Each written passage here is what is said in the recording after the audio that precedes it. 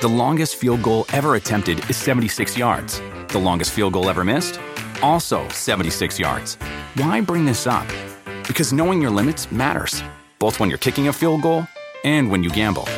Betting more than you're comfortable with is like trying a 70-yard field goal. It probably won't go well. So set a limit when you gamble and stick to it. Want more helpful tips like this? Go to keepitfunohio.com for games, quizzes, and lots of ways to keep your gambling from getting out of hand. Remember the Thai cave rescue? What about the mission depicted in Black Hawk Down or the epic rescue shown in Captain Phillips? You've probably heard of all of these, but did you know that the U.S. Air Force Special Warfare played a pivotal role in all of them? These airmen are the most highly trained warriors on the planet. Other forces like the SEALs and Army Rangers call on them to provide skills no one else can. Not many people make the cut. If you think you can, visit airforce.com to learn more. Welcome to The Megyn Kelly Show, your home for open, honest, and provocative conversations.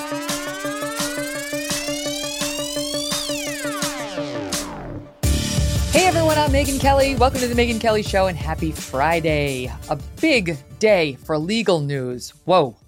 In just a little bit, we're going to be digging into the Alec Baldwin involuntary manslaughter charge connected to that movie set shooting. The prosecutors are speaking out, I have to say, in an extraordinary way, detailing exactly why they charged him and what they think about the strength of their case. And now all the defense lawyers are speaking out as well. The defense lawyer for Alec Baldwin, for Hannah Gutierrez-Reed, the armorer, and for the first assistant director who has pleaded guilty to a lesser charge than involuntary manslaughter, basically negligence with a gun.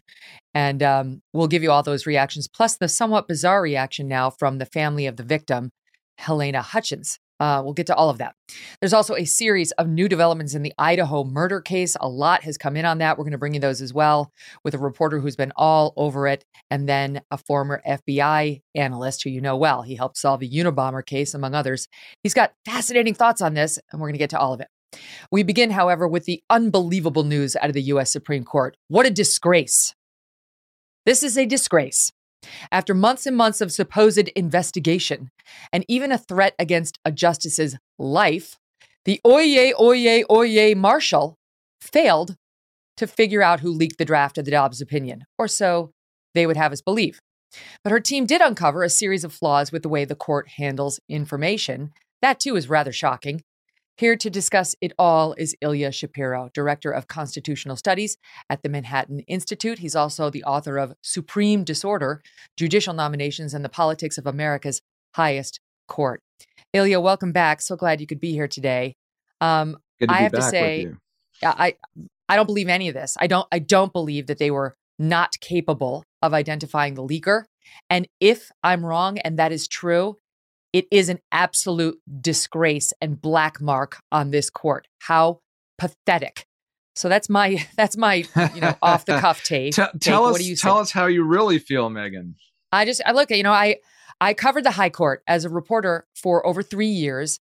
I sat in on justice argument after argument after argument and did tons of reporting for Fox News on them. I practiced law for 10 years. I've got some familiarity with this body and how austere it is. And I don't believe that they're incapable of getting to the bottom of this. And I believe that if they really wanted to, they would have farmed it off to the FBI. What they've done instead is take the word of this marshal who knows nothing about investigating in any meaningful way. And then to give her cover, brought in Michael Chertoff, former Homeland Security chief under Bush, to say, yeah, I can't see anything more they could do, which is a fig leaf. Get the FBI involved. Put somebody under oath. Get real answers. They don't seem to have an appetite for doing it. And it also doesn't appear they even bothered to interview the justices, though that's unclear. So what do you think? Yeah, that last point is real. It didn't mention it, and it mentioned a lot of the things that they did. So it sounds like they did not interview the justices, which isn't to suggest that it's likely that one of the justices was the leaker, but maybe they could have some insight or say something that could gain a lead or something like that.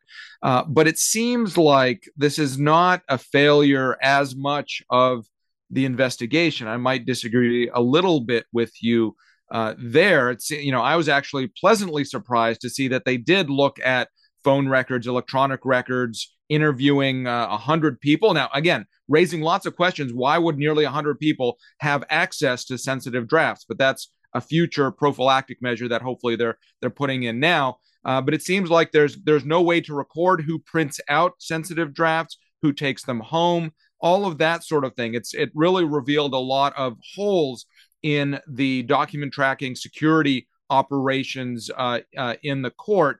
The investigation, maybe they should have talked to some of the spouses and boyfriends, girlfriends that were that the clerks and others talked to about the draft. That might be a little hole in violation of the code of conduct.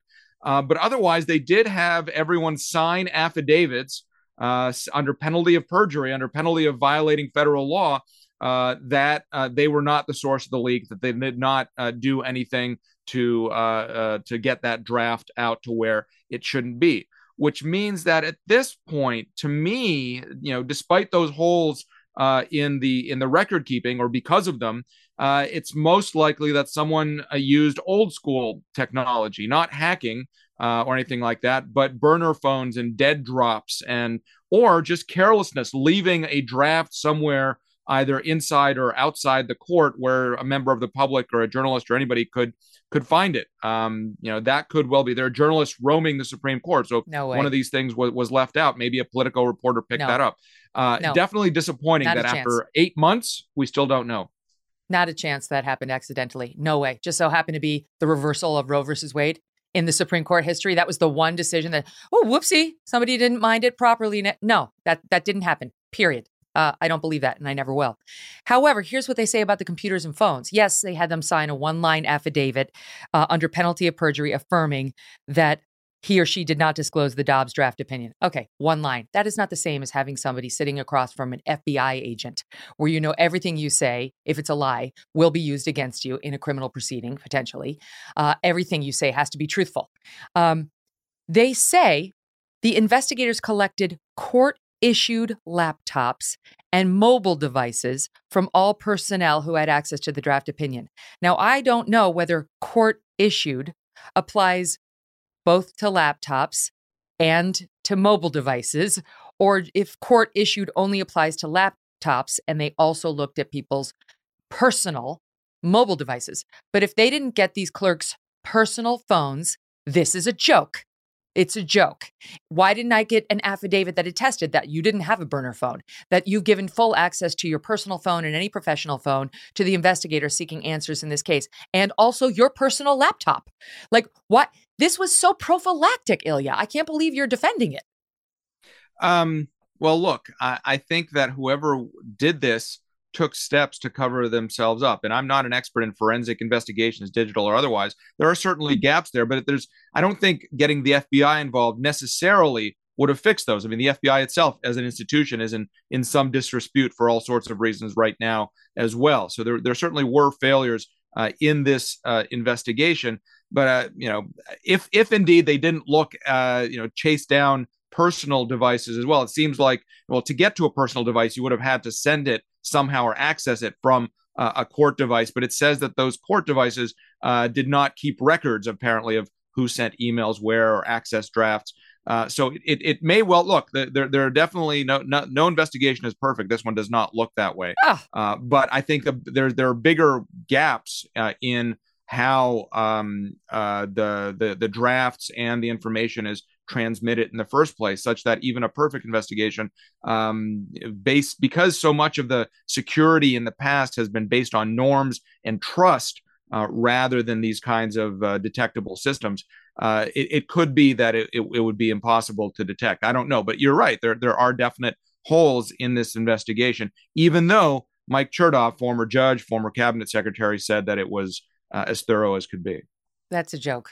That's a joke. His little rubber stamp does absolutely nothing for me. Get a real investigator in there, someone who knows. What is Mike Chertoff? Does he have a long history of investigating crimes like this? Not that I know of. Just because he ran Homeland Security doesn't mean that's the case. He was also U.S. attorney. I mean, look, nobody trusts this. The left still thinks it was someone from the right. The right still thinks it's someone from the left. Ultimately, the court is no better off for having, in fact, it's probably worse off for having this nothing burger of a report about the investigation. I don't think it's I don't know whose incentive it is or to not find the answer to this question. So I would think that John Roberts would want a thorough investigation. Okay, but I don't agree with that. So first of all, the leaker could have been a justice. Absolutely could have been a justice. We don't think so. You and I have, we've both had ties with the court that makes you think these justices would never cross that line. It's extraordinary. But given how high stakes Dobbs was and the reversal of Roe versus Wade, all bets are off. And the fact that they didn't bother, as it appears at least, to interview the justices, one thinks they would have highlighted that had they done it. They would have been proud to say they had done it. It adds a shadow over the justices. Again, it makes them even more suspicious. Why wouldn't you talk to them? Who would have been in charge of that? Chief Justice John Roberts. That's the irony here. You're trying to protect the court's reputation. And the negative inference from this report is that it's more likely to be a justice than we would have thought before the report came out. So it really, this report is not satisfying in the least. You call it a joke. I mean, it might be there are holes, there are gaps. It's unsatisfying. And as I said, it only deepens divisions, does nothing to resolve, only heightens tension. So, I doubt this is the result that John Roberts wants. So either he himself did not direct a proper investigation, or the marshal didn't take his instructions seriously, I disagree with that, or what have you. But I don't know whose incentive it is not to have a full and thorough investigation that at least, even if it doesn't detect who it is because of defects in the court's internal information security, at least chases down as far as possible, including certainly interviews with the justices. I think it's Chief Justice John Roberts' incentive. I think he's Gail's boss. Gail is the court clerk. Just FYI, her name is Gail Curley. She was appointed June 21, 2021, about 53 years old. Previous job was head of the National Security Law Division in the Army's Office of Judge Advocate General. She's a lawyer. Okay, she's a lawyer. She went to the University of Illinois College of Law. And by the way, so is Michael Chertoff. U.S. attorney doesn't mean you're a great investigator. Get an FBI agent on. Get somebody who actually investigates crime, not prosecutes it. There's a difference. So she's not an investigator. And she works for him. That's her boss. That's her boss's boss's boss. Chief Justice John Roberts could not be higher than Gail Curley on the power totem pole. And so if he gave her some sort of implicit direction that this is who he wanted her to interview and not interview. And it could be very harmful to the court if the investigation were to nail a poor law clerk who made a terrible mistake and then ruined that person's career. That's something to keep in mind. There are ways of telegraphing to old Gail what you want and what you don't want. And Chief Justice John Roberts is smarter than anybody and would know exactly how to do it. And by the way, Ilya, he could have been the leaker. He could be doing this so that he doesn't get caught. I mean, this ultimately the buck stops with him. He is the Chief Justice. He directs the investigation. He came out with a statement the day after the leak saying that there would be an investigation. And you're right. Again, another consequence of this ill-fated, unsatisfactory report is that it throws more shade again back at the Chief Justice.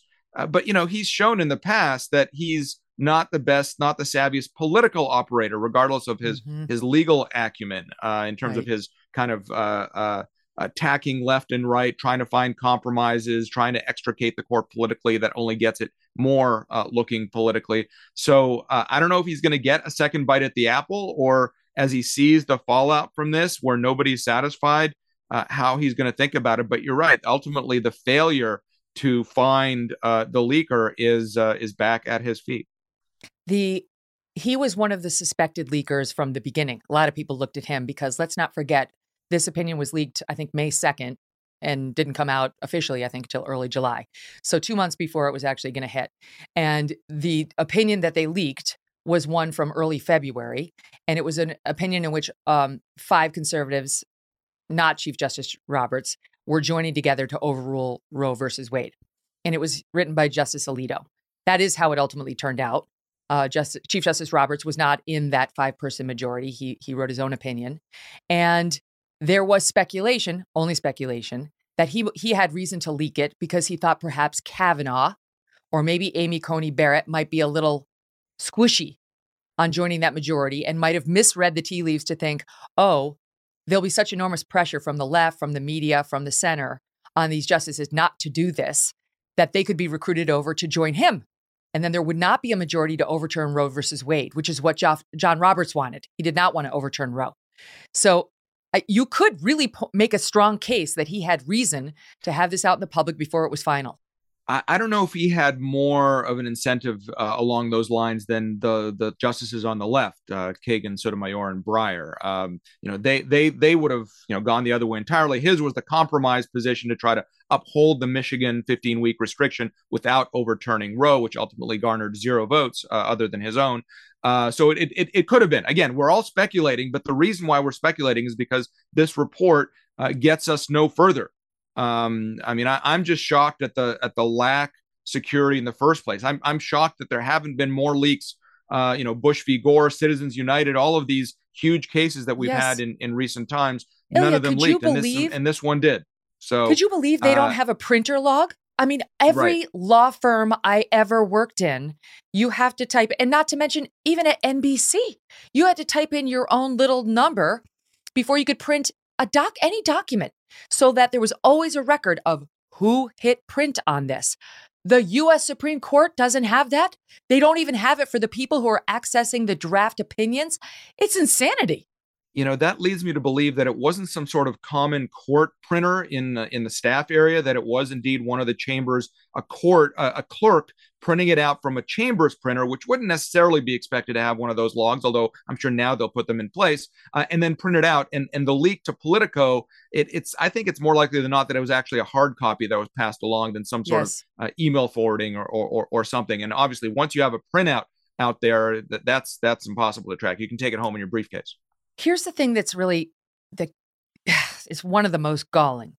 So they bring in Chertoff. Okay, again, former Homeland Security chief, former judge, and they ask him to assess the Marshals investigation. Fig leaf. Who goes to Mike Chertoff? I mean, honestly, I don't get it. He has advised. This is according to the 23-page report that the court released, covering its butt on this.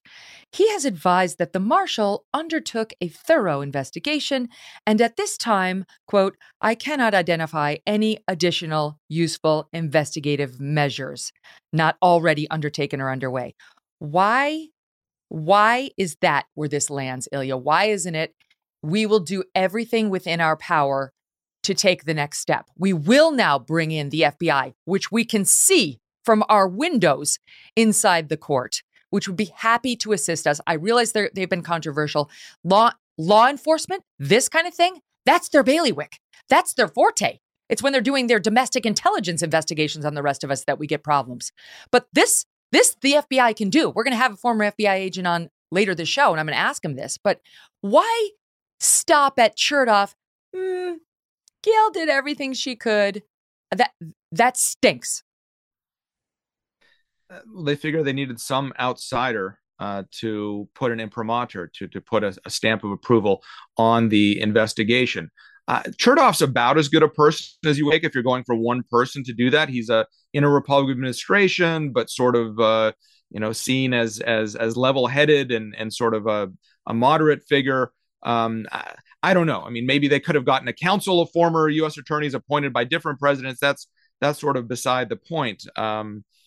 Or get an investigator. Get an investigator, not a lawyer, not a judge who sat there in robes, and not a guy who's basically a top administrator. Get somebody who knows how to cross-examine witnesses. I mean, here's what's going to happen next, and there's the one glimmer of hope. The House is going to investigate this. Thank God. Thank God Republicans won the House. They're going to investigate this.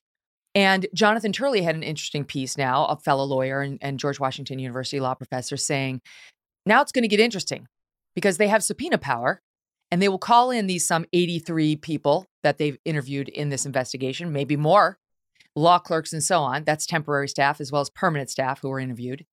And they'll put them under oath and they could offer everybody immunity. He's making this point. And once you have immunity, you must testify. You can no longer assert your Fifth Amendment right not to testify because you got immunity. And ask everybody, did you do it? Did you do it? Did you do it? Now that could take us someplace. I would love to see it. It seems like, I mean, that would be a good step. And for that matter, they don't need to necessarily televise the stuff. If they're really serious about getting to the bottom of it, you don't need public hearings. You can have just like the intelligence committees do on Capitol Hill, the only ones that are productive, so it doesn't become a TV circus. But you could do that investigation behind closed doors, led by House Judiciary. Absolutely. And one other point, Megan. So they interviewed, by the report, 97 people, 126 interviews. So that means some people they decided they needed to re-interview, which is interesting. And also that language that you quoted at the outset, that they couldn't find the leaker by a preponderance of the evidence, meaning no one that they could say it's more likely than not is the leaker. But it does mean that they do have some suspects. So maybe it's worth pursuing, whoever those suspects are, see if they can get those percentage of that percentage of being convinced that they're the leaker up from, oh, well, there's a 20% chance up to that 51% or whatever. So it does seem like there is room for further investigation, contrary to what Chertoff certified. This is so upsetting. It's the justices' lives are on the line. They are. I mean, that's what Alito came out and said that. Some of the other justices has said that this truly could have led to an assassination attempt. Could have seen multiple. I mean, we had the thing with Kavanaugh, right, where the guy he self-reported he was going to assassinate him. Got cold feet. Because if this is the new norm, where you can get away with this, where there's really no consequences, and Turley was making this point too. The main deterrent you have is the consequences of such a thing. If you're going to breach the ethics, you're not an ethical person. So what's the main deterrent we have to prevent it from happening in the future? We have to throw the book at whoever did this. We have to find them. We have to throw the book at them. And now we don't have that. And there's a shoulder shrug. Gail couldn't do it. And Chertoff gave it his blessing. It's not, we're sicking the FBI on you. And they'll get all your phone calls. They will get all your emails. They will look at all the search history on your home phone and your home computer, right? Like, that's scary. And it also happens to lead to results. So we're in a new era and it's dangerous. I'll ask you about one other thing. Trump on Truth Social is demanding that they arrest the reporter, the publisher, and the editor at Politico. I'm going to assume you agree with me that that's insane and is not the way to go about this. Yeah, absolutely. I mean, you would hope that reporters have some compunction about, before they print anything that they get their hands on whenever they get it. But there are First Amendment and other protections for reporters not to disclose sources, and reporters have gone to jail, waited out contempt charges. I don't think that's the way to go. It's from the supply side, not the demand side. It's indeed the consequences for whether it be a clerk, a justice, a staff member. There have to be professional consequences. And by the way, in all this time with the demonstrations that I don't know if they're still ongoing, but for many, many months they were ongoing in front of justices' houses. No prosecutions for that, even though that violated both Maryland and Virginia law. Yeah, right. Couple of thoughts, just random from Twitter. This is somebody who tweeted that their handle is @endwokeness. They tracked down every grandma that took selfies at the Capitol, but they want us to believe they can't identify the Supreme Court leaker. Pretty good. This is from @Life News HQ. The Dobbs leak led to the attempted assassination of a Supreme Court justice, and they still can't find the leaker. It is absolutely stunning. The left and the right, highly critical of this. Even Lawrence Tribe, definitely of the left, Harvard law professor, the nemesis of our pal Alan Dershowitz, refers to the oddity of pretending the justices are not protecting the leaker, by not calling the FBI. There's outrage on all sides of this. Ted Cruz calling it deeply troubling and going beyond that. Josh Hurley this morning with some very harsh tweets for this investigation. This is not over. This is not over, and I hope the House Republicans get to the bottom of it. Ilya, thank you so much. Always appreciate hearing your voice. Thank you, Megan. Have a good weekend. Best. You too. Wow. What are your thoughts on this? Will you email me or call in? We should take some calls if we have time today. We have a jam-packed show.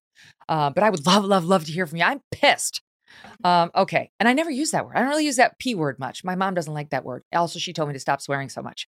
Okay. Coming up, we're going to learn about the involuntary manslaughter charges Alec Baldwin is now facing, and what the prosecutors are saying on the details behind that charge. On this episode of Plant Killers, we'll explore one nation's most notorious fruit and vegetable killer, bad dirt. What makes bad dirt so bad? The answer? The ingredients. But fear not, true crime enthusiasts. This story has a happy ending. New Miracle-Gro organic raised bed and garden soil. It's made with quality organic ingredients from upcycled green waste like compost and aged bark. Unlike the other guys who can't say the same. Looks like bad dirt's murdering days are over, thanks to Miracle-Gro. Join us next time on Plant Killers. Remember the Thai cave rescue? What about the mission depicted in Black Hawk Down or the epic rescue shown in Captain Phillips? You've probably heard of all of these, but did you know that the U.S. Air Force Special Warfare played a pivotal role in all of them?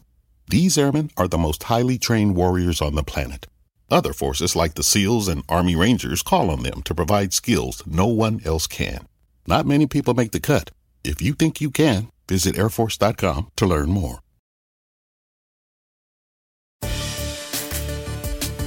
After more than a year, Alec Baldwin is facing charges of involuntary manslaughter in the Rust movie set shooting. Do the prosecutors actually have a case? Viva Frei is a lawyer and a YouTuber. He joins me to discuss the very latest. Viva, welcome back. I have to say, you were on in November predicting what might happen in this case, and you nailed it. Nailed it. Look, I hedged my bets a little bit like a lawyer, by saying if he were not charged, I would be shocked and flabbergasted at the politics coming into play. And just so your viewers know, I'm a Canadian, Quebec commercial litigator, so no expertise in New Mexico criminal law, but I've been following this story from day one when it happened, when I was in Virginia, about to go on Tim Pool, and the news broke, and followed the saga ever since. Wow.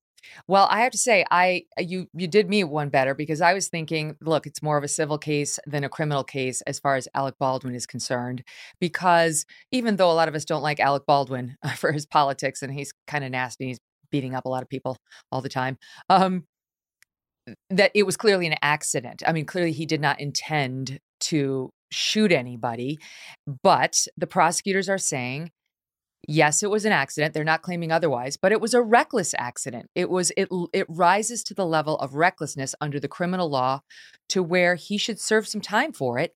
And as Dan Abrams was saying yesterday, not just any time, but what they've charged him with could get him up to 5 years mandatory. Yeah, that's it. A lot of lawyers, and I think lawyers who have a good conscience, don't like these mandatory minimum sentencing for these types of reasons. It leaves no discretion to the judge. It can be the source of some sort of jury nullification, where they say, we think he's guilty, but we're not willing to convict him so that he serves a mandatory minimum 5 year. And just to back it up a little bit, it's a situation where you look at it and say, it's an accident. It's a tragic accident, but you don't get into circumstances where people get shot and killed on a movie set and think that, it's not going to be somehow criminal in here. He didn't pull the trigger on purpose, although he denied pulling the trigger, but this doesn't happen if the trigger doesn't get pulled. He didn't put the live rounds in the gun, presumably. He didn't know they were there, presumably. How they got there, who knows? Maybe there's some shared criminal responsibility as well. But people don't get shot and die on movie sets without there being some, at the very least, highly likely criminal element in it, if only negligence. But what he's facing, it's not just involuntary manslaughter, but there's I just lost the word there. An aggravating factor. Yeah, an enhancement.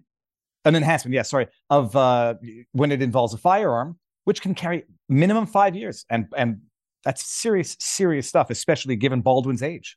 Mm-hmm. Oh my! I mean, the thought of Alec Baldwin going to mandatory prison for 5 years is kind of stunning. So the prosecutors went on a little press tour to explain why they did this. You've got the main prosecutor, who's the DA out in New Mexico, and then you've got the woman she brought in as sort of a special prosecutor because they were outmanned in pursuing these charges against Alec Baldwin, against Hannah Gutierrez-Reed, the armorer, and then they cut a deal with the first assistant director who he did a charge lower. It's something like criminal handling or negligent handling of a firearm. So they went on a press tour yesterday, and among others, they spoke with Judge Janine, my old pal from Fox News. Here's a bit of their explanation. We definitely believe he pulled the trigger. The FBI lab report confirms that, so definitely the trigger was pulled. All right. So his statement is not correct under any circumstance. We don't believe it is. Mr. Baldwin had a duty at the base level to never hold a gun and point it at a person while pulling the trigger. But he also had a duty as an actor and a producer on that set to have the bullets checked or to check them himself to make sure that they weren't live. We believe Baldwin, as a producer, knows everything that goes on the set. And so, there was a lot of problems. There were a couple accidental discharges. There was a lot of safety concerns that were brought to the attention of management, and he did nothing about it. So this was a loose and reckless scene where safety was compromised just to save money. So a lot in there. What's your takeaway listening to that? Well, first of all, the press tour, I don't see anything nefarious in it. This is a big charge against a big celebrity in a highly politicized environment. They have to go out and show that they have the grounds, the justification to do it. I don't know if you saw Joy Behar on The View this morning. I think it's the prosecutor that was called in, who's a Republican, and Joy Behar suggesting there might be politics to the prosecution because Alec Baldwin has been a target for Republicans. They need to do it. They need to flesh out, detail what are the justifications for actually pressing criminal charges against Baldwin. I don't think it needs much of a justification. And I'm going back to my initial assessment of this situation. The prediction I made a while back as to what actually happened.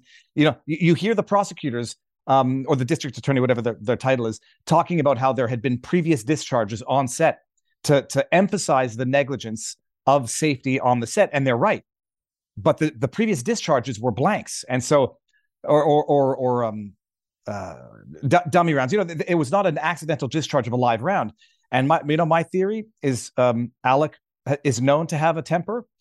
Even from his early interviews with George Stephanopoulos and him describing what happened, his roadside interviews in Vermont or wherever they were, he was describing a situation where it sounded like he was being told what to do by a director of photography who's not supposed to be giving direct instructions to a grade A actor like Alec. And because there had been prior discharges with no injury, no foul, of blanks, maybe he pulled the trigger on purpose, thinking it would just be a loud pop. It would scare the assistant. It would scare the director of photography. She'd stop bossing him around and they would go on. It's clear he had to have pulled the trigger. Whether or not pulling the hammer back, like he explained, while compressing the trigger could have also allowed the hammer to go back and, set the bullet off. It's another argument. It's quite clear he pulled the trigger. And then the only question is going to be why and how. Yeah, he clearly did. He's going to lose on that argument that he didn't pull the trigger.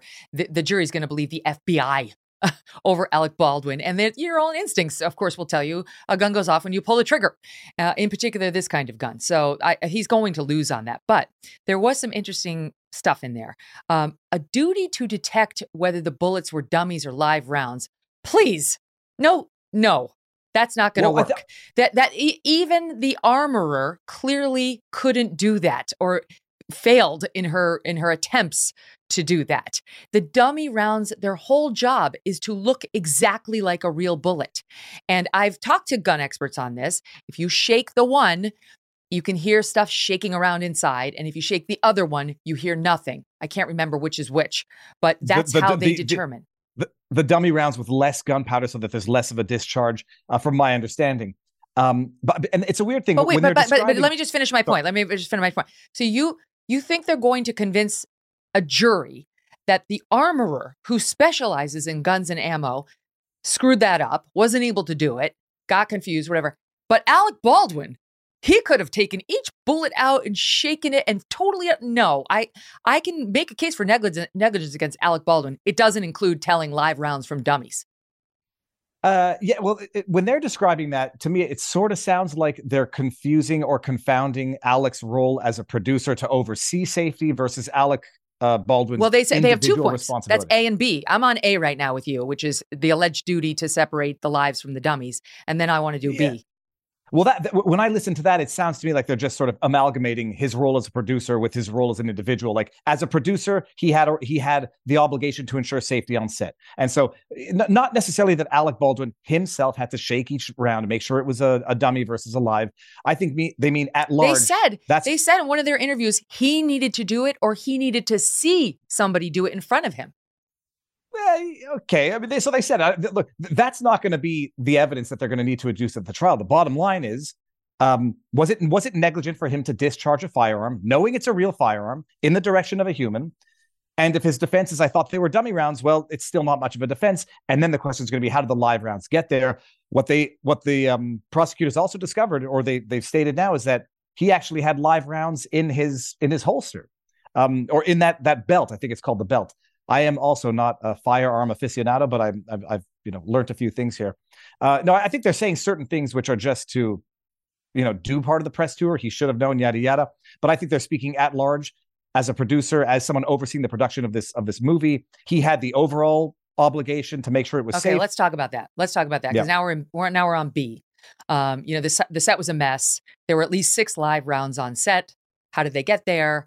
Who were there safety oversights and so on, the accidental discharges and so on. And there's going to be more evidence. I happen to know this for a fact. I've seen some of it, that there's going to be more evidence that safety concerns were raised and ignored by those in charge. And the prosecutors have said that he had a duty as a producer to make sure that didn't happen. He was a producer. But the reality is, you get slapped that producer label just to make you look good, just to be sort of glorious. And then you get the label if you're really the producer, if you're the workhorse and from what we're hearing, he has a good argument. He was just getting the glory. And by the way, I happen to have the same agent as Alec Baldwin for a long time. And at various points, he was negotiating various deals for me in which I was going to produce this or going to be a producer on that. They never came to fruition. But that's his thing, is to get you named as a producer. And I'm very sure if he was doing that for me, this was Alec Baldwin's case too. So they're going to have to prove that it was more than just a producer in name only. I'm not sure that element is going to come in terms of his individual responsibility. At the end of the day, he'll say I was a producer for title. I was not a functional producer. I didn't have anything to do about the ins and outs. That's not really going to be where, on a criminal individual level, the responsibility is going to lie or the argument is going to be made. The bottom line is, I think we can actually just probably set aside what title of producer he was. Bottom line, at the end of the day, he's in this set. He claims to have had extensive experience with real guns, real bullets. But now you're going to something like, I'm going off of what the prosecution is saying their case is based on. I'm with you. You and I could have had this discussion 2 days ago before they spoke out, but now they're detailing why they charged him. And what I'm saying to you is, this stuff isn't very persuasive. Their arguments might not be persuasive, but this isn't the trial. The bottom line, he pulled the trigger. And it caused the death. I mean, they're adding stuff. That's the case.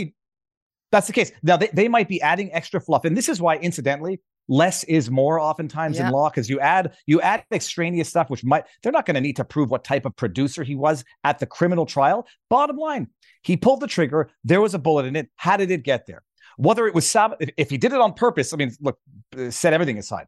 If it was accidentally put into there and a jury comes to the conclusion that he had he's innocent because he could not have known, well, then who put the bullet there? And then they're going to, be found guilty on the negligent, involuntary manslaughter, negligence, whatever. But that's what they're going to prove. So they do a tour, they say a little more than they need to, and then it causes some confusion. The bottom line, there were safety issues, accidental discharges.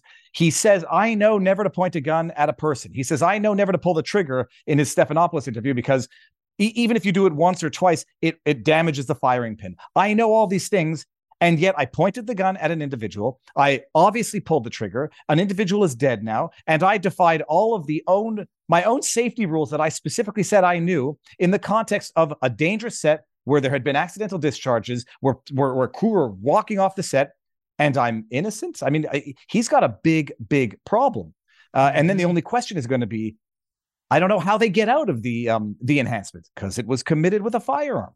I don't know how they even get out of the enhancement. If I'm Alec Baldwin, he's got a plea. He's got to cut a deal like the first AD did for this lower charge and that guy has a suspended sentence and some probation, and that's a much better deal. I'm sure Alec Baldwin would take that in a heartbeat. Oh, but yeah, but then again, the AD handed the gun, called it a cold gun. Maybe he's guilty of negligence in that he didn't actually verify this, but he's not the one who pulled the trigger. So I don't know whether or not what type of deal would be offered to Baldwin when he is the face of this tragedy, and he's the one who held the gun, pointed it at a human, pulled the trigger, and ended somebody's life, albeit obviously by accident. On the subject of whether he pulled the trigger, we've alluded to it a couple of times. He told George Stephanopoulos in that overacted bit, "Oh no, never did." No. Sorry, I don't mean to make fun of it. It's a bad situation, but that was protesting too much. It's fine. Yes, we're allowed to make a little fun of his overacting. So yeah, he denies he pulled the trigger. We played the soundbite yesterday, and now we have another one. Here are two excerpts. I'm going to play both of them for you guys. Of Alec Baldwin's interview with the sheriff's office in December after this happened, in which he doesn't say, "I pulled the trigger," but he says, "I shot the gun," which is pretty good if you're the prosecutor. It may not be exactly what you want, but it's pretty good. I'll play them both for you. Here's the first one, soundbite 6. I am speechless. We're here shooting. Everything was going fine. Joel is my friend. I'm one of the producers on this movie. We've developed this movie together for 3 years. I left my wife and 6 kids in New York to come here for a month to shoot this movie, and I'm the one that shot the gun today that had a live bullet go through that woman's body and into his body. And I need to know, how did that happen? Where did that bullet come from? There are no live rounds in her kit, I'm told. I'm the one that shot the gun. Here's the second one. When I shot the gun away from the cameraman, I never aimed against the camera. I turned and I went like this to aim the camera, and she was there, and the gun went off, and she just went right on the ground.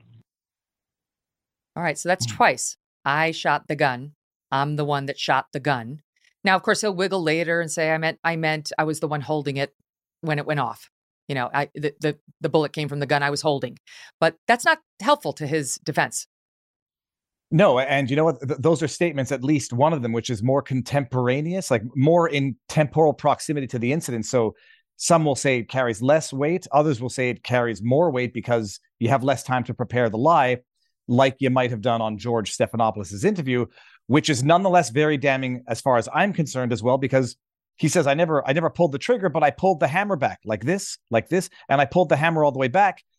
And I don't know of the functioning of firearms if when you're pulling the hammer back, if you then compress the trigger, but which would allow the hammer to strike back on the bullet. But you know, those early on statements, somewhat contradicted by later on statements, once he's had time to reflect and redraft internally, they can carry more weight. He knew the gun went off at the time, so it might just be a figure of speech. But yeah, those statements shortly after the incident itself they tend to be reliable. They're going to come into evidence, and he's going to regret them. It's one of the many mistakes he made. Honestly, I realize he was trying to say, I did nothing wrong, so I'm going to open book and I'm going to speak with the sheriff. He shouldn't have done that. Any criminal defense attorney will tell you, don't be helpful. That you might get charged. Keep your mouth shut. Don't talk to George. Don't talk to Chris Cuomo. Don't talk to the sheriff. Be quiet for once. It was one of the analyses I put out. He just could not shut up. And I think it's more telling of the narcissism of the individual, thinking they're going to talk their way out. They are going to convince people of what they're trying to convince them. And because they're so narcissistic spiritually, they think it's going to happen, and they get more frustrated when it doesn't happen, that they have to keep doubling down and doubling down. He couldn't stop talking. Every time he said something, it would sort of contradict a previous statement. It also made him look like an absolute insensitive bastard. I'm sorry to swear on your show. Insensitive, callous. He's the victim in all of this. Never says Helena's name. And in every public statement that he gives, there's too much protesting, and there's also now I just forgot exactly what I was going to say. There's too much protesting, but he's making himself the victim over the actual victim. Yes. He just couldn't stop. That's what led Helena Hutchins's husband to come out, and he was very angry after that interview with George Stephanopoulos, and was saying, who's the victim here? It's not Alec Baldwin. And there was a clear divide between them, as one might expect after having seen Alec with George. And so the husband was clearly angry with Alec. But then they settled the civil suit that the husband, Matt Hutchins, filed, and agreed to resume shooting resume shooting the movie out. They said they couldn't do it in New Mexico, but they were going to do it in LA. And so it seemed to be a kumbaya because it was going to be with Alec Baldwin, and the guy, the husband, the widower, was going to be an executive producer on the production. All of this is mind-blowing. Like, okay, I guess they made up. I don't understand, but here's the update. New York Times reporting on January 20th. At one point, there were plans to begin filming this month. A person with knowledge of the project, who was granted anonymity to describe the production plans, said that as of yesterday, the movie was still on track to be completed with Mr. Baldwin in the lead role and Joel Souza, who was wounded in the shooting, returning as director. And they go on from there. But listen to this. When the settlement was reached, Mr. Hutchins said in a statement he had, quote, no interest in engaging in recriminations or attribution of blame, and that, quote, all of us believe Helena's death was a terrible accident. Well, that's not what he's saying now. This settlement was just like a couple months ago. Now, in response to the criminal charges, his lawyer says on his behalf, our independent investigation also supports that charges are warranted. It's a comfort to the family that in New Mexico, no one is above the law. We support the charges and will fully cooperate. And goes on from like, Viva, what's happening? Well, I mean, there can be some wiggle room that now that they've seen the report of the FBI. I don't know if the FBI report was out at the time of the settlement. But the bottom line, there cannot not be a prosecution of this just because there was a civil settlement that left the surviving family members satisfied in as much as they can be satisfied. It's not that it doesn't require the widow or the children to file a complaint. The state has the obligation to file the charges on behalf of the people and on behalf of the victim, Helena Hutchins. It's you couldn't escape it. The settlement, we were pontificating at the time whether or not the civil settlement was sort of a wink, wink, nudge, nudge to the prosecutors to drop the case because we're all happy. But you can't do that. There is someone dead. Whether or not it was an accident, that's what the basis of involuntary manslaughter is, or negligence. That acknowledges accident. Yeah. So it's going to be a very awkward movie set. I'll just say that, very awkward. And maybe we really need to find. It's not happening. It's not going to happen. It can't happen. Something's going to happen. I'm not sure that not to say New York Times has not been unreliable. An anonymous source will see. I predict it's not going to go down at this point. I don't know how it can possibly go down. But I remembered my thought from earlier.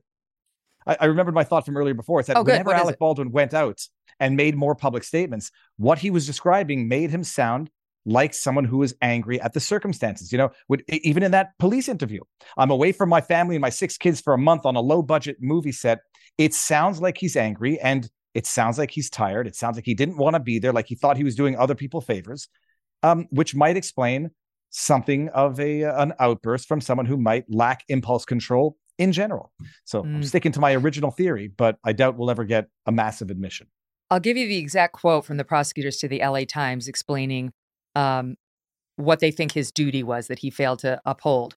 The question from the LA Times was, Baldwin has maintained that he relied on other professionals to do their jobs and check the gun. Why did you charge him? Answer, he absolutely had a duty to either check the weapon himself or have someone to check it in front of him. We have spoken with several actors, A-list and less than A-list, and all have confirmed that when you are handed a gun, you need to look at it and make sure that it's safe. So that's what they're going with. Then listen to this, Viva. This is interesting to me. The question from the Times. There's still the outstanding question of how did the live bullets get on set? Yes, there is that question. Does not knowing the answer weaken your case? And by the way, here they acknowledge they still don't know the answer. Their answer, quote, everybody seems to want to know where the live rounds came from, and we've definitely interviewed everybody trying to answer that question.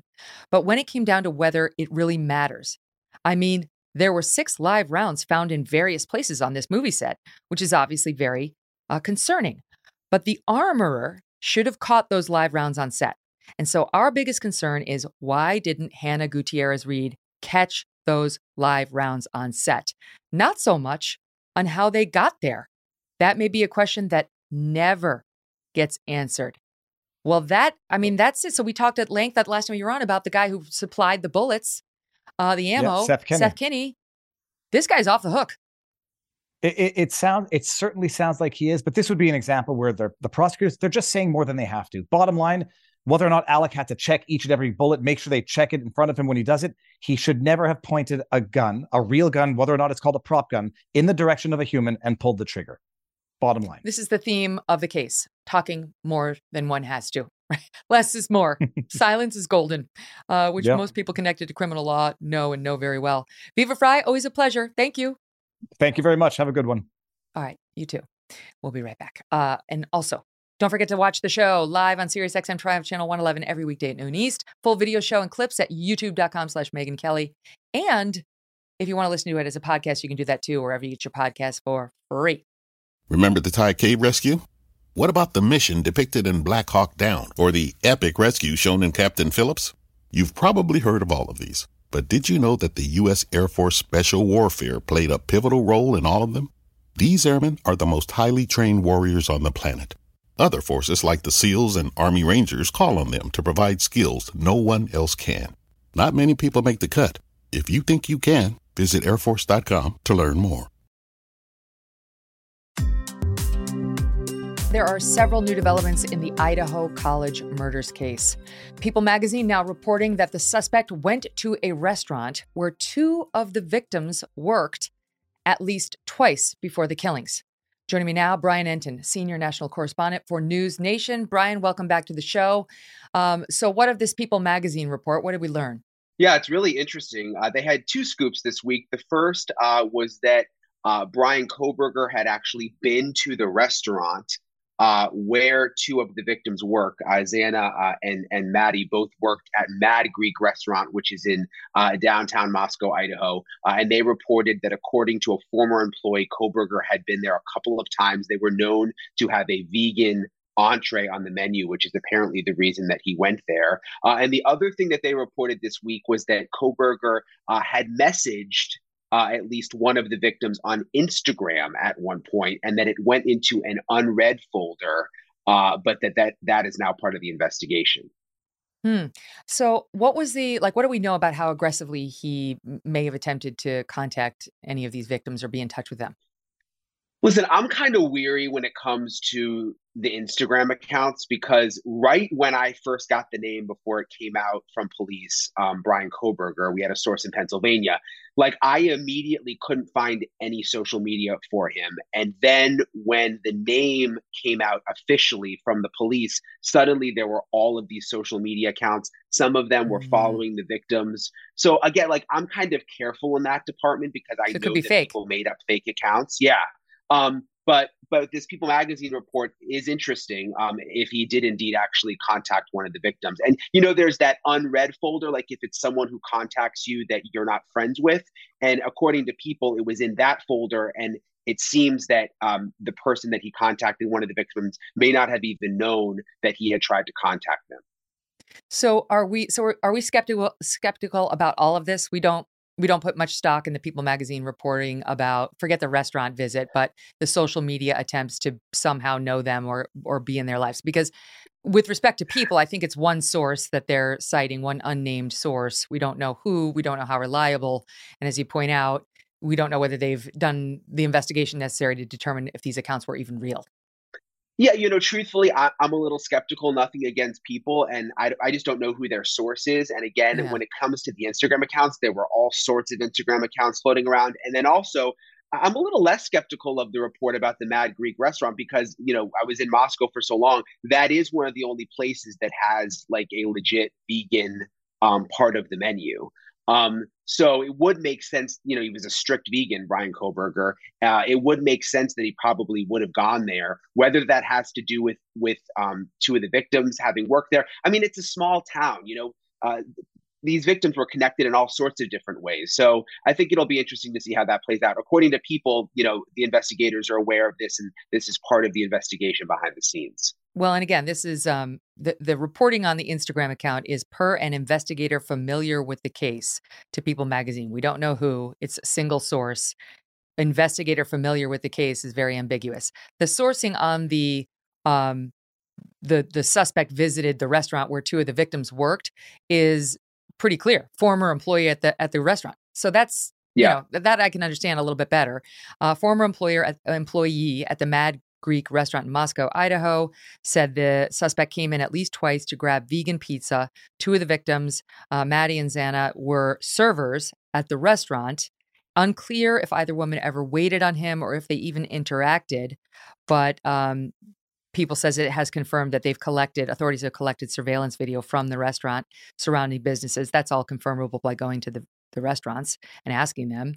And this former employee telling people that there was nothing suspicious about him per se, but he stood out because he had a particular order, a strict vegan. He would check to make sure that his food had not come into any contact with animal products.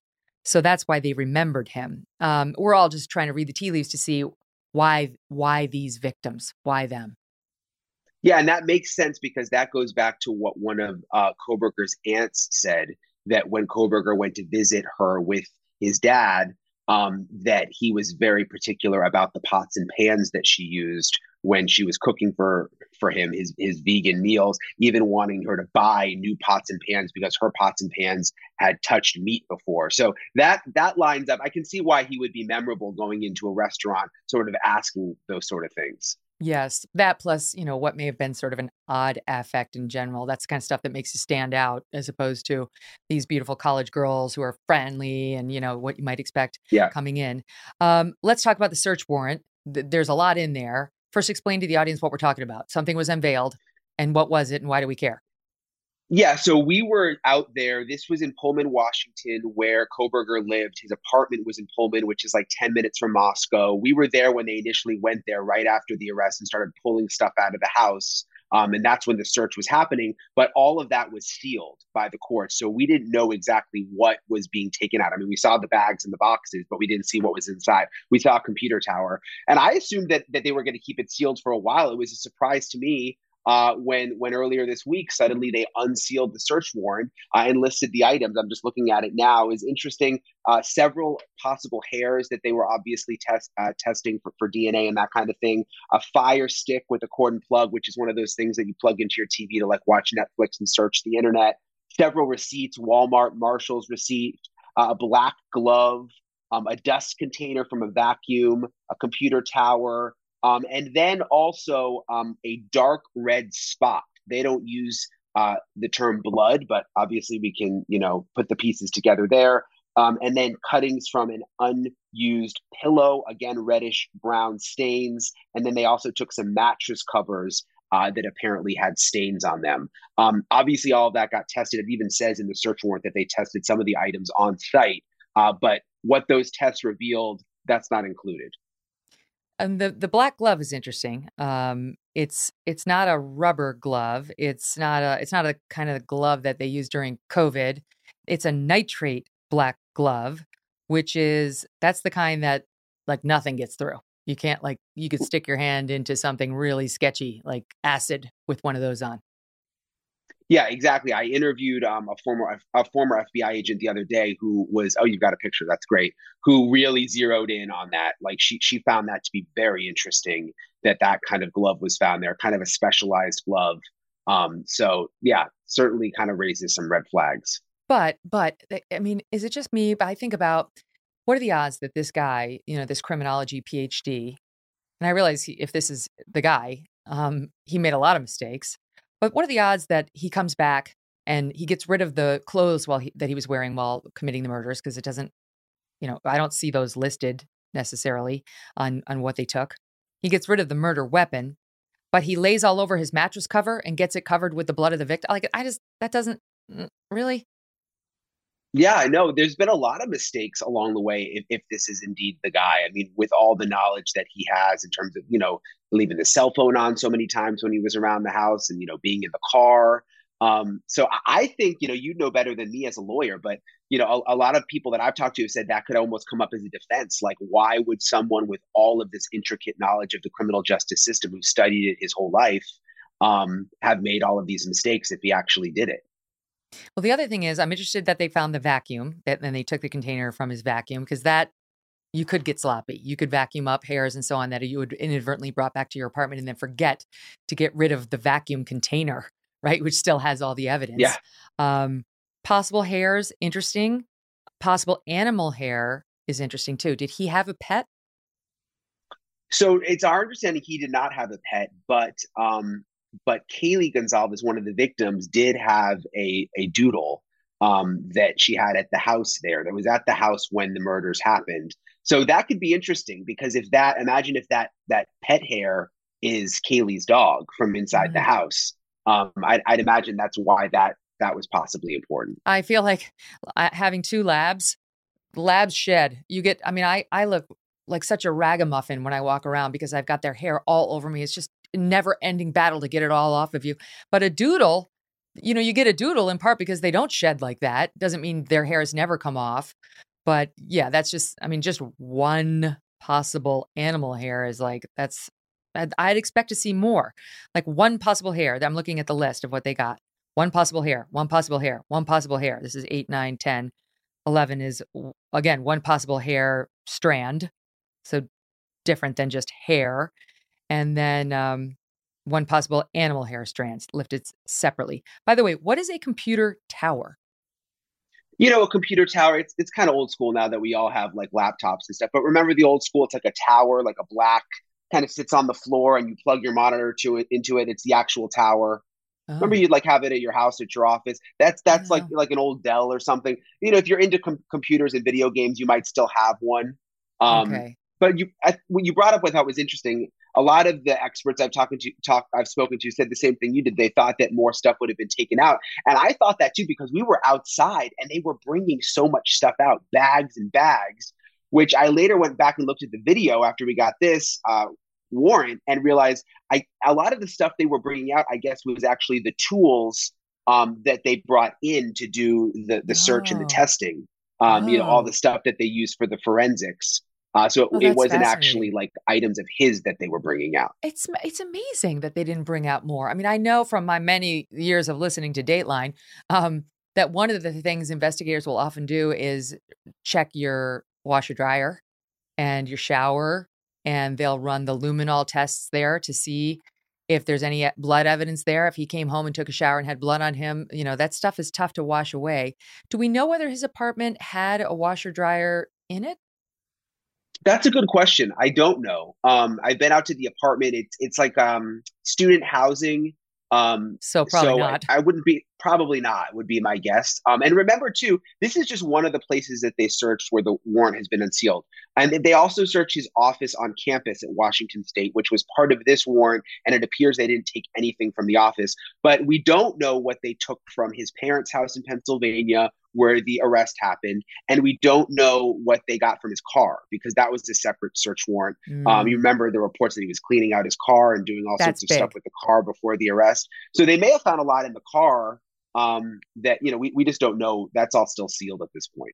And one of the things that's interesting about the list of items retrieved is what's not on there. What's not on there? No murder weapon, no bloody clothes, no mask, like black mask that the roommate allegedly saw the perpetrator wearing. I don't know where that stuff would have gone, whether he threw it out in the weeks that they didn't have him on their radar, whether he dumped them along the route home from the site of the murders. But that's kind of an interesting, what's missing. Yeah, for sure. And when you go through the whole search warrant, there's a part where they're justifying to the judge why they want to search, and they explain what they're going to be looking for. And one of the things that they said, that the detective said they wanted to look for, was the murder weapon. And they said knife or knife sheath. And then there is no murder weapon listed in what they took. So obviously they didn't find the knife when they were there. You mentioned the route he took. I drove that route. The route he took from that police say he took from where the murders happened to his apartment in Pullman.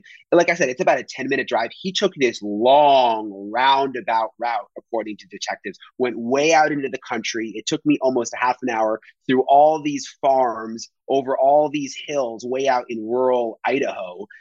So if he tossed the knife out along that route, seems it would be hard to recover. I mean, it would be a massive search they would have to do through the countryside. And from what we know, at least according to the search warrant, they still don't have the knife. Do we know if they're doing it? We would see that.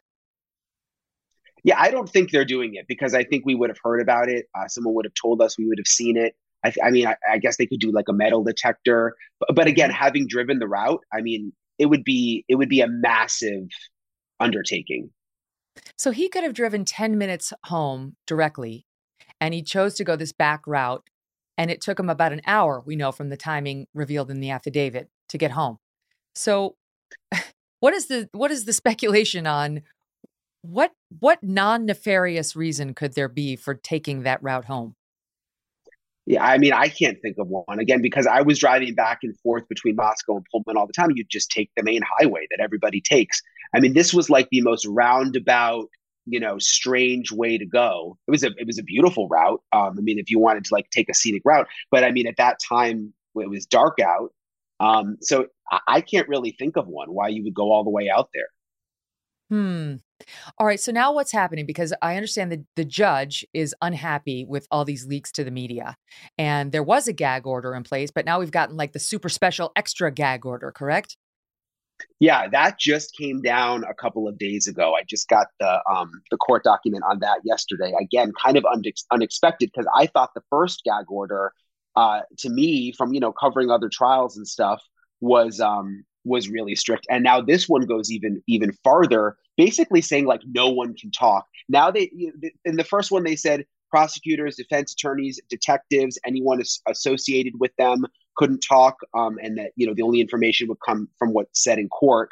Now they've actually included witnesses, which they had before, victims' family attorneys. So attorneys representing the witnesses, victims, or victims' families. So even the attorneys that are representing the victims can't talk to the media, which they have been a lot in the past. And then it's really broad, as well as the parties to the above entitled action, included but not limited to. And then it goes on to this whole list where I think you could like technically say anyone's part of that list, which I've never seen anything like. I mean, you've covered probably a lot more of these than I have. Have you ever seen where they say the victims' attorneys who have nothing really to do with the actual case aren't allowed to talk? No, I haven't. They're clearly, I mean, it makes me believe in the leaks that are coming out, prior to that order, because clearly we're getting real information. Otherwise the court wouldn't be upset and trying to cast such a wide net. Let me ask you a couple things that are just random in the news before I let you go. And that is Nancy Grace. She went out there and she talked to the suspect's neighbor. I think it was his neighbor. And I don't know if it's the same neighbor who already went on record as saying he was not an insomniac necessarily, but was up at all hours and she would hear him vacuuming and so on. But she spoke with a neighbor who says the neighbor claimed to Nancy she spoke with Brian Kohlberger after the murders about the murders. And here's the description of that, SOT 7. He actually says, have you heard about the murders? Yeah, when we were talking right here, he said, have you heard about these murders? And I was like, yeah, because it just happened. He was like, yeah, it seems like they don't have any leads. And I was like, yeah, I guess not. And then he's like, yeah, they think it's a crime of passion. I was like, yeah, well, I don't know. And then he kind of left it at that. My God. How far have we gotten as the press, which we can't be gagged. We can report on what we want. With the neighbors, with people who, lived by him, or the landlord, the people who would know him and have more of a pulse on comments around the event, presence around the event. Yeah, I mean, we've talked to a bunch of neighbors in that complex. For the most part, to me, he seemed like an odd guy. He was up late at night. It wasn't anything super crazy to me. What was interesting is we also talked to people at Washington State University. He taught classes. I mean, we keep focusing on the fact that he was getting his PhD, but he was like a teacher because, when you're getting your PhD, you teach undergraduate and master's level classes. He had an office there. He had students. And what was interesting talking to some of them is that, he was apparently very, very talkative and active about talking about different cases and talking about serial killers and all of that. But when this happened, apparently he was very, very quiet when people would talk about the murders at the University of Idaho, that he didn't want to talk about. I don't want to say that he didn't want to talk about it, but that he just didn't talk about it, that he didn't chime in on the conversation, which at the time those students say they just didn't think anything of it. But then obviously now where we're at, they've all thought back and thought oh, that is interesting that he was just quiet during those discussions. Right. But he may have been anonymously commenting online, as we've discussed, and the police will know by now, I think, whether those couple of handles were in fact his. There's a TikTok video of one of the victims, Kaylee, that has made some news because it shows the inside of the home. I'm going to play it.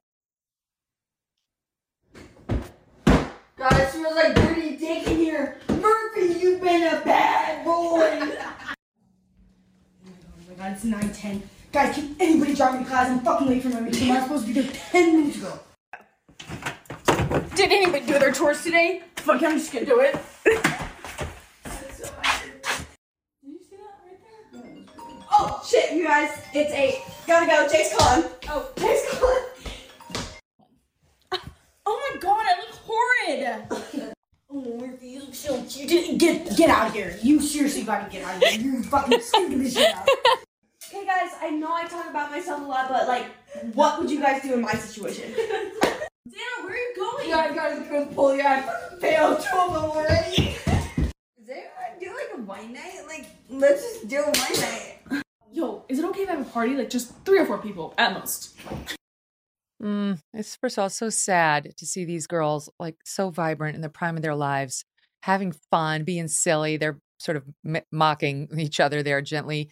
Yeah. Not having any idea what's coming their way. But what do you make of the social media accounts of the girls? Have they been locked down, and are they being probed by the investigators, for any evidence, the actual Instagram and so on accounts of the girls and of yeah, so you can still see their Instagram accounts. They haven't been locked down. I mean, obviously all the online sleuths have been analyzing everyone who's liked their photos and, anything you can possibly think of. Again, it's hard.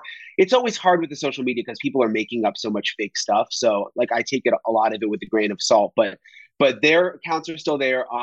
That video I always found to be especially sad. You mentioned it. It was them kind of mocking each other. And it just reminds you of when you were in college, and they just seem like such good kids. There's this other video. I don't know if you've seen it, Megan. There was a noise complaint at the house at one point, and the police come around to the back of the house, and Kaylee comes out, and they have this discussion, and she's so respectful to the police officer.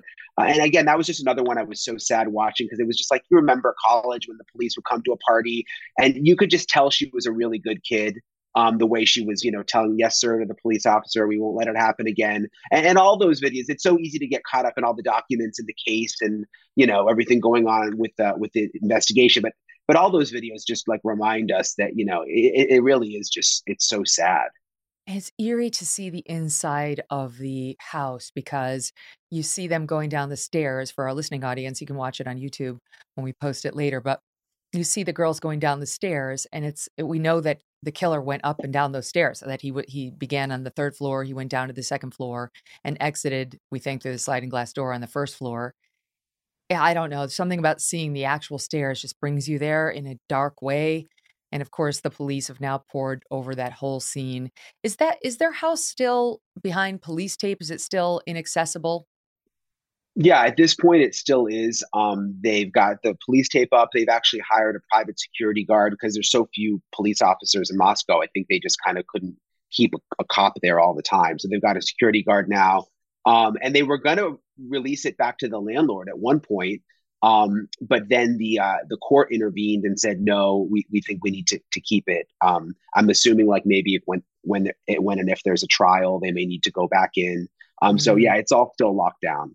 Who would want to live there? I mean, no one's going to live there. It's going to be a place that gets demolished, I'm sure.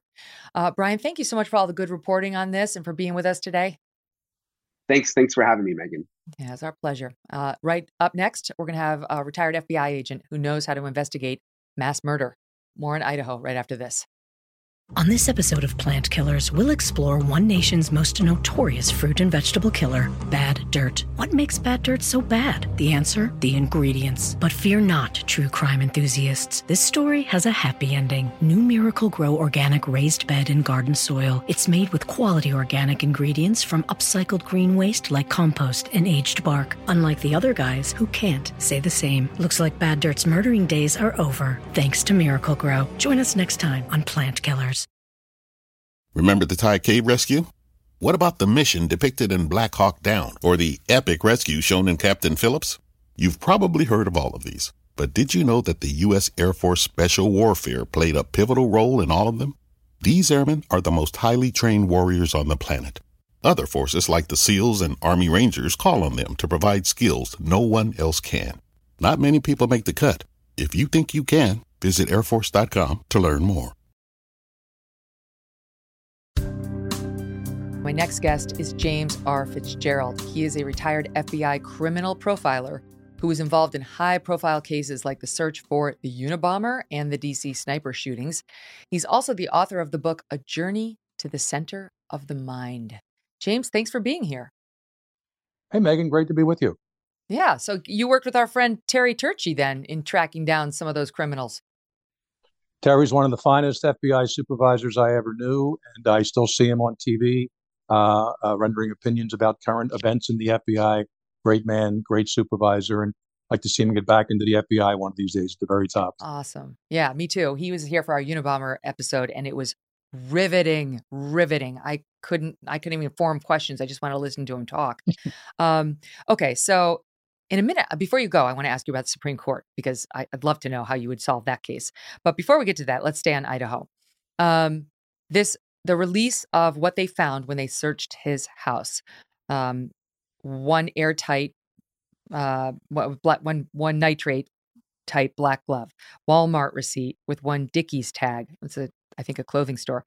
2 Marshalls receipts, dust container from the vacuum, 8 possible hair strands, 1 Fire TV stick with cord plug, animal hair strand, several other hair strands, computer tower, collection of dark red spot, 2 cuttings from a pillowcase from an uncased pillow. Yeah, uncased pillow. 2 cuttings from an uncased pillow of reddish brown stain, 2 top and bottom of mattress cover packaged separately with multiple stains. So what do you make of that, and what's on there and what's not on there? Well, first of all, writing up a search warrant for a case such as this, you're going to basically request of the courts, and the judge is going to sign off everything you can possibly get your hands on. And there's no reason any of those items you just read off, anything that would assist someone in committing a violent crime, especially in one in which there may be transfer evidence of blood, DNA, or some other kind of hair material, whatever. So you're going to basically ask for everything in an attempt to get additional evidence for the eventual arrest, if not prosecution of that individual. So nothing on that list that they included in the affidavit for the search warrant, as well as what they took from it, surprises me. I'm sure they would like to have found the knife there and any other sort of materials, photographs, things like that he may have had sort of a trophy wall set up, which some of these people do. But that may come on more digital forms when they go through his computer, his phones, things like that. I believe certainly in the information coming in, preliminarily to us, is that there was some level of stalking, however you want to define that, of these young women, one or more of them, prior to the killings that night. And they're looking for any kind of evidence which would tie him into that, as well as, of course, trace evidence, transfer evidence, which would be found at his room, in his apartment, anything which would facilitate the commission of these crimes. So if this is the guy, as the police say, he got rid of the murder weapon, and he appears to have gotten rid of the clothes worn while committing the crime. So, but the trophy wall is interesting to me. I mean, I doubt he had a trophy wall, since he seems to have at least been trying to be careful. But how common is that for this kind of a killer to need some sort of a trophy? Yeah, we're going to find out. And I never say their names, by the way. I'll refer to them as BK, his initials.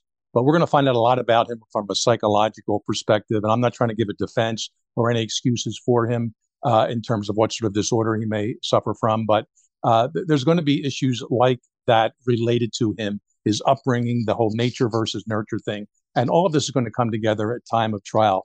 No doubt the prosecution will have their psychological experts that will be testifying. The defense will bring their own in. That certainly happened in the Unabomber case. There never was a trial, but both sides had their psychologists and psychiatrists lined up. So all those factors are going to play into this.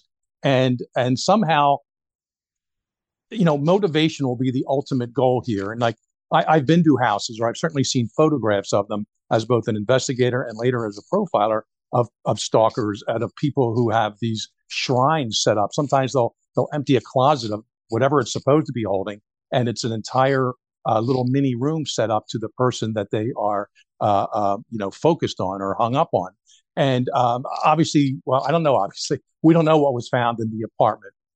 This guy was probably too smart to have something as obvious as that in case somebody walked in there and he wasn't around.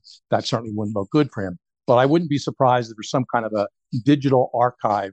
Now, he may have tried to delete it since the murders, but he may have had something set up about one or more of these women because it seems like he had some level of fascination with them. They wronged him somehow. And I said this in my earliest appearance, November 25th on Fox News. There's somehow, in some way, they somehow wronged him online, digitally, in a bar, trying to buy them a drink. They refused it, whatever.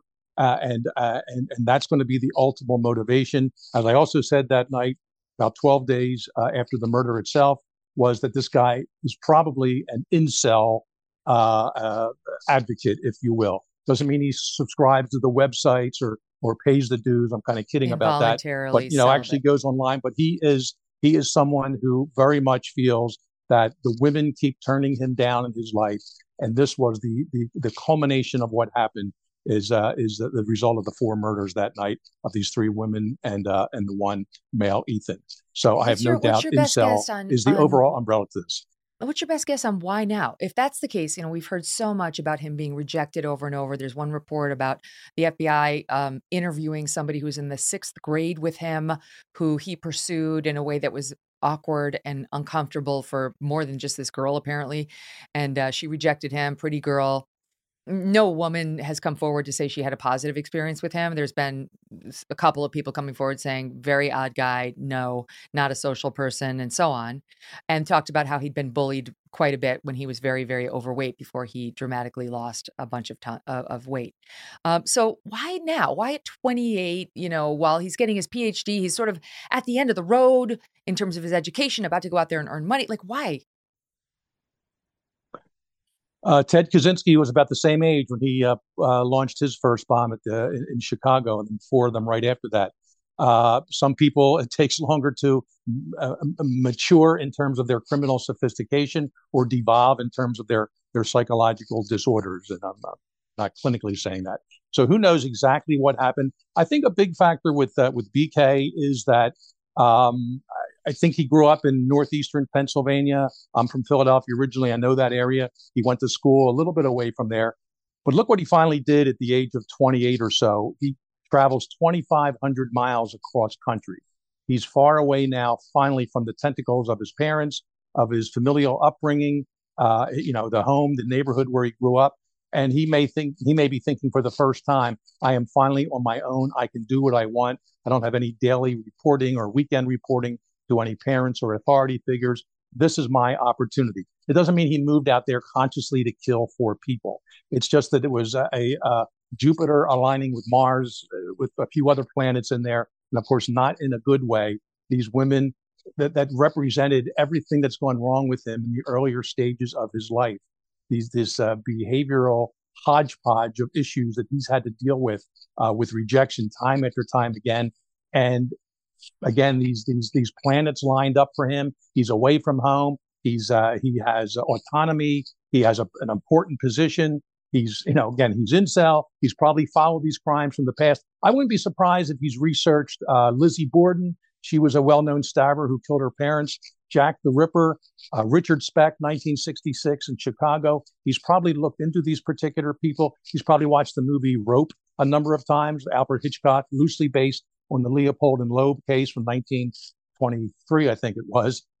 2 college students thought they were smart enough to trick the police and kidnap and kill a young man and get away with it. Of course, they didn't, just like BK didn't here either. So we have really this, I say, hodgepodge or mishmash of all kinds of personality issues finally coming together for him. And again, for some people, that happens in a good way.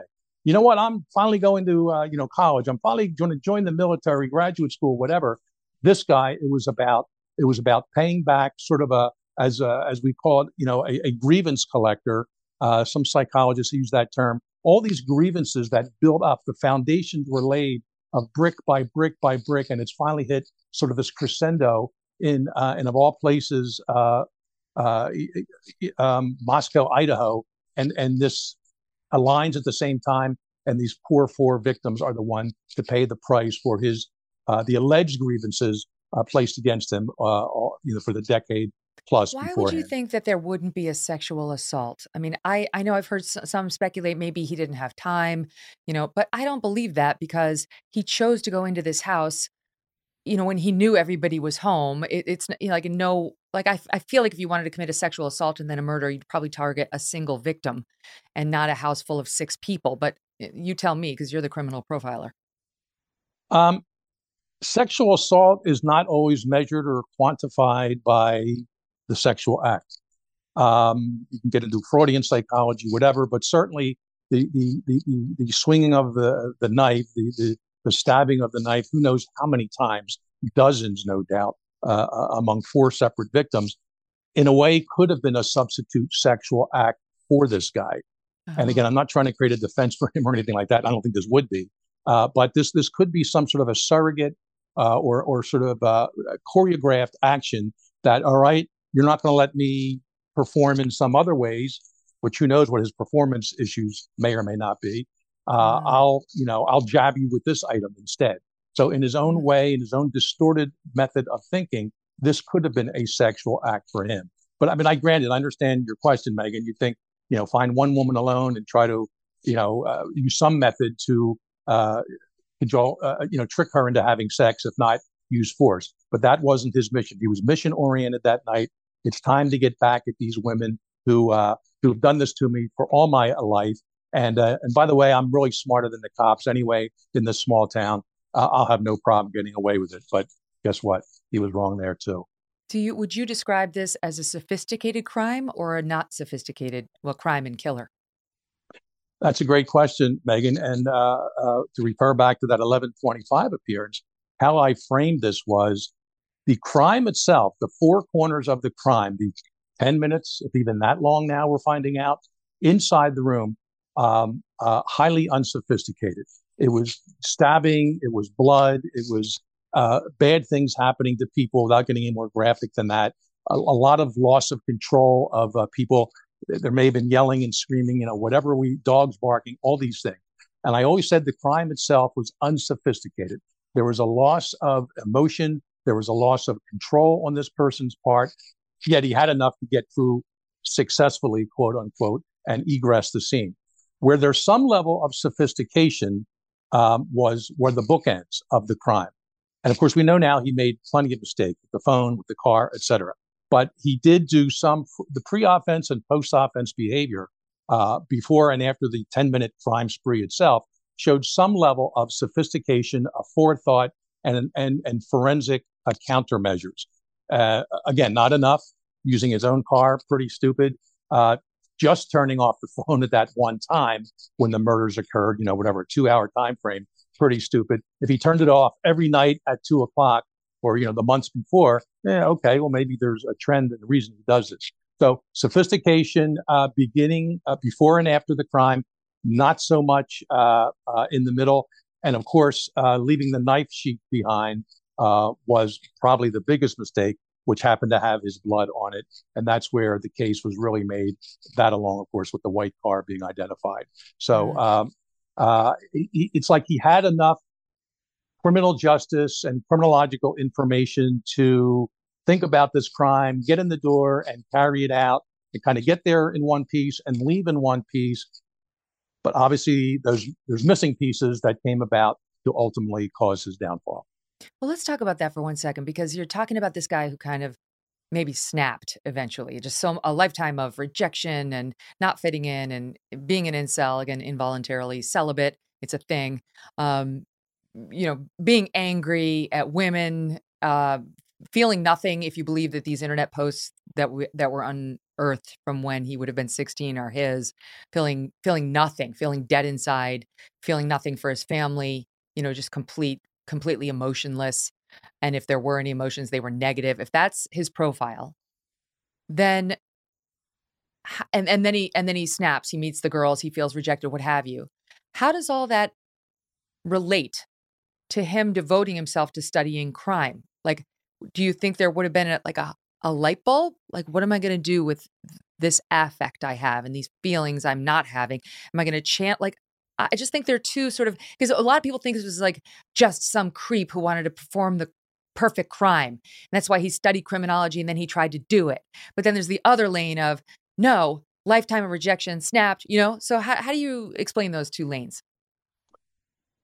Yeah, it's a convergence of multiple lanes of his life that for some of the reasons we've already discussed and probably others we don't even know about yet, all sort of came together here. And it's always difficult to, specifically predict someone's future well, it's impossible to predict someone's future behavior, but even someone where you may have trends or patterns of past behavior, it's very, very difficult to give an adequate prediction or some kind of projection of when this person do you think he wanted to commit the perfect murder based on all of his education, do you think that was a goal?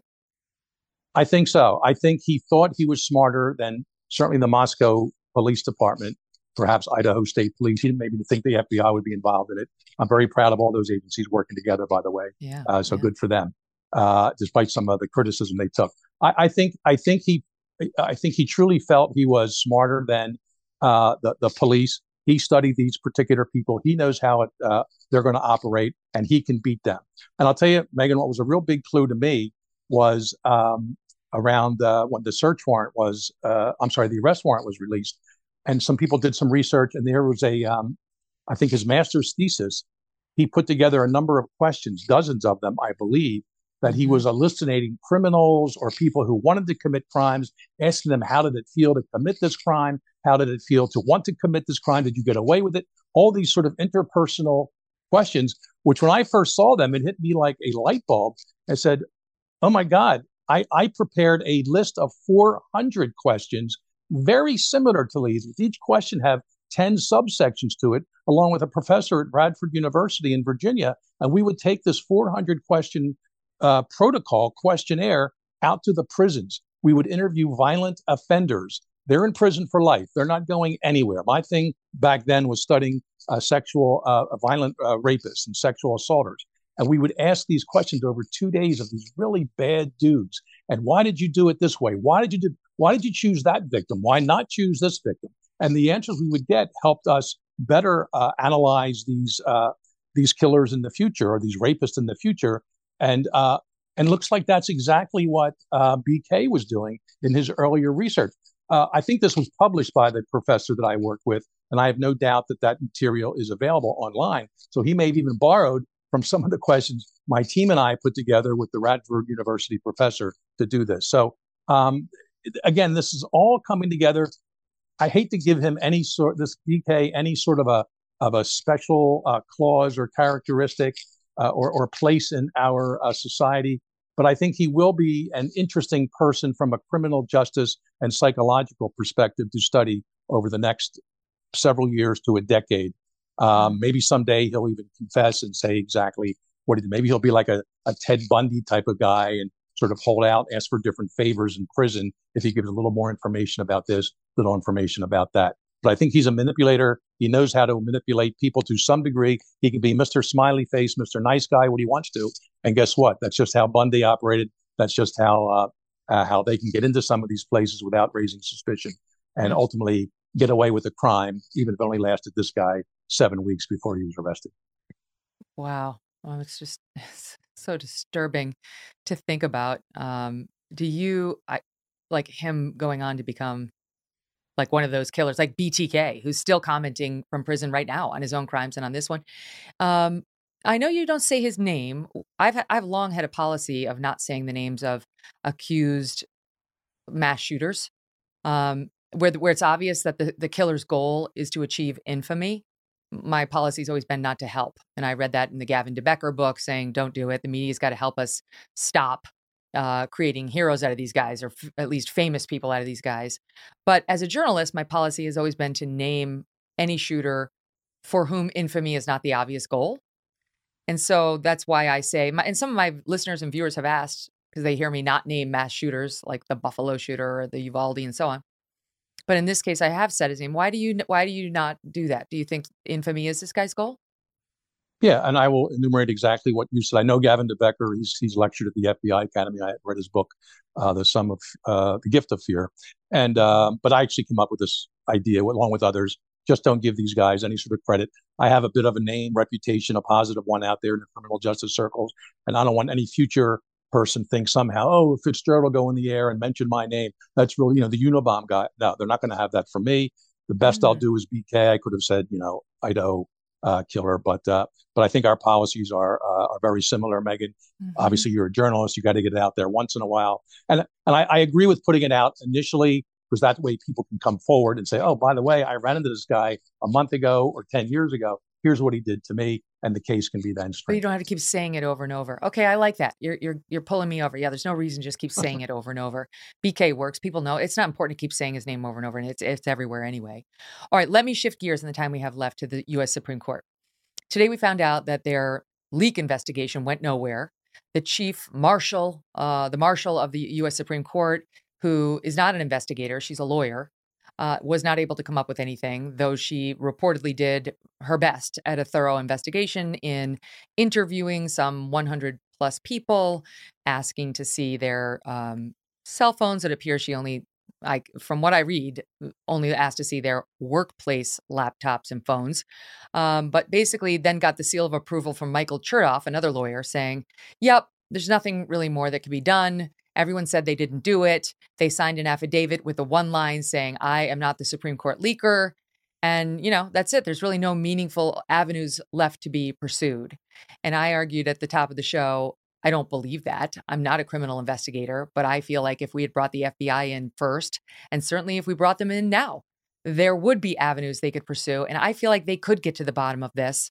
Half the battle is in the interrogation and in understanding when somebody's lying to you, which I guarantee you, Gail has no experience in, or very little. So I'm biased, and I've expressed to you my bias on it. What's your thought? Yeah, the FBI should be brought into this. I'm going to take it a step farther. I'm going to say, but no FBI agents from Washington, D.C. I worked 7 years in the New York office. Let's bring a team of those people down. Get politics, even the perception of politics, out of it. Let's get a 10-person team, agents, analysts with computer backgrounds, good interview interrogation skills, and let every single person they interview, and they can interview all 100 again, whether they sign that affidavit or not, saying, I want you to familiarize yourself with USC 1001. That's lying to an FBI agent. That if we catch you in a material lie, you are going to be locked up. That's been in the news, of course, over the last few years, different cases involving politics, whatever. But this will be very much appropriate in this case. And there's plenty of great agents in the Washington field office, but unfortunately, they have a sort of a tint of being in the political stream there. So let's bring in New York agents, let's them work this case, and let's go interview every single person. I used to go around to companies in retirement, even still in the FBI, when some kind of a crime occurred. There's a questionnaire we put together that they fill out individually, separately on their own. I don't want to get too much into what the Q&A is, but it's remarkable that one or two answers come back different than, we'll say, all 100. That's the person you focus in on. Doesn't mean you arrest them right there, but you say, you know what, maybe I will take a look at your home computer. Maybe I will take a look at your spouse's phone, and let's put it together based on the prioritization of this individual people. So yes, FBI should be involved. Bring in agents out of New York City, and let them have a crack at these people. And I have a feeling with the threat of jail time for the violation of that particular statute, you get at least one person eventually being honest. And there's training for FBI agents in this position on detecting deception. Is there not? I mean, you'd be better off than Gail trying to figure out who's lying to you. Yes, we do have training in that regard. It's not a hard science per se, but an experienced investigator and experienced interviewer and interrogator certainly knows when individuals are showing signs of inconsistency and body movement and all those things, that something isn't right with this person. And I've watched hundreds of these videos after the fact, and I said, this guy's lying right at this 5-minute point. Go back and ask those questions again. Yes, they should have brought Phil Houston in, my old pal who ran the deception detection system at the CIA, and he is so good at this. I remember he's going to upset the football fans, but he after Tom Brady denied Deflategate, he was like, MK, It's not true. What he's saying is not true. Hillary Clinton, he had her after she denied the server. It's like he's great. The point is, you guys, professionals, know how to do this. Gail, with all due respect, clearly does not. James, thank you. Please come back. All right, Megan, thank you. Thanks for listening to The Megyn Kelly Show. No BS, no agenda, and no fear.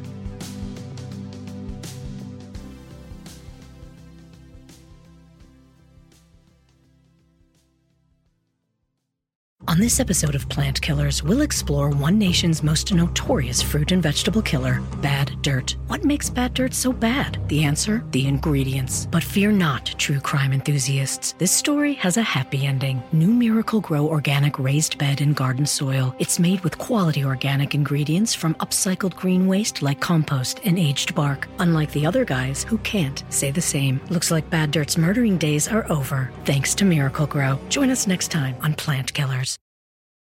Remember the Thai cave rescue? What about the mission depicted in Black Hawk Down or the epic rescue shown in Captain Phillips? You've probably heard of all of these, but did you know that the U.S. Air Force Special Warfare played a pivotal role in all of them? These airmen are the most highly trained warriors on the planet. Other forces like the SEALs and Army Rangers call on them to provide skills no one else can. Not many people make the cut. If you think you can, visit airforce.com to learn more.